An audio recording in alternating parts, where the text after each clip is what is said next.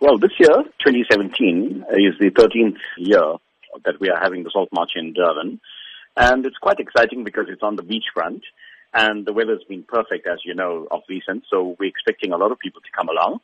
And as always, we expect people to come along with their families. We've had people pushing prams, etc., because the march is not competitive. Our preparations are well advanced in terms of planning, etc. We've got permission from the city. We've got Metro Police on duty. And of course, the route is from the amphitheater to Shaka and back. Now, this also makes it easier for those people who could not walk the 19 kms that we used to do before to come in and take part in a walk that's shorter, but also on an enjoyable route, which is along the scenic beachfront, and to meet like-minded people who come from different backgrounds, races, religions, and who believe in peace and non-violence. Today there's widespread concern about violence, be it the levels of crime in South Africa, violence within the home environment, and also violence in schools. That message of non-violence, then, how important is it that it reaches all South Africans? You know, it's really whether we want to accept the message or not.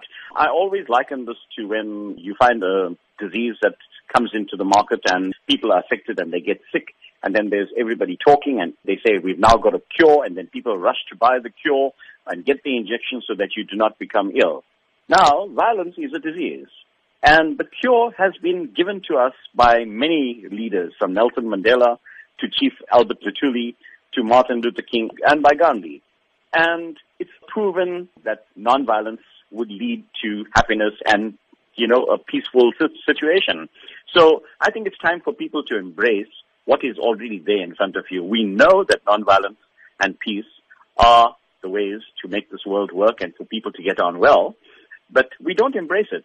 So this march is actually to get people who come along and to say that we commit ourselves to the philosophy of non-violence, to the philosophy of peace, and also Ubuntu and conservation, because Gandhi was also a conservationist.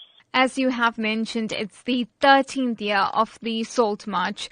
Tell us about the numbers over the years and also the demographics in terms of what you're expecting this year. We have a core group of 1,000 people that always pitch up, and so we're looking forward to getting that group again. Over the years, we've seen the numbers change and grow slightly, but we've also seen the people change.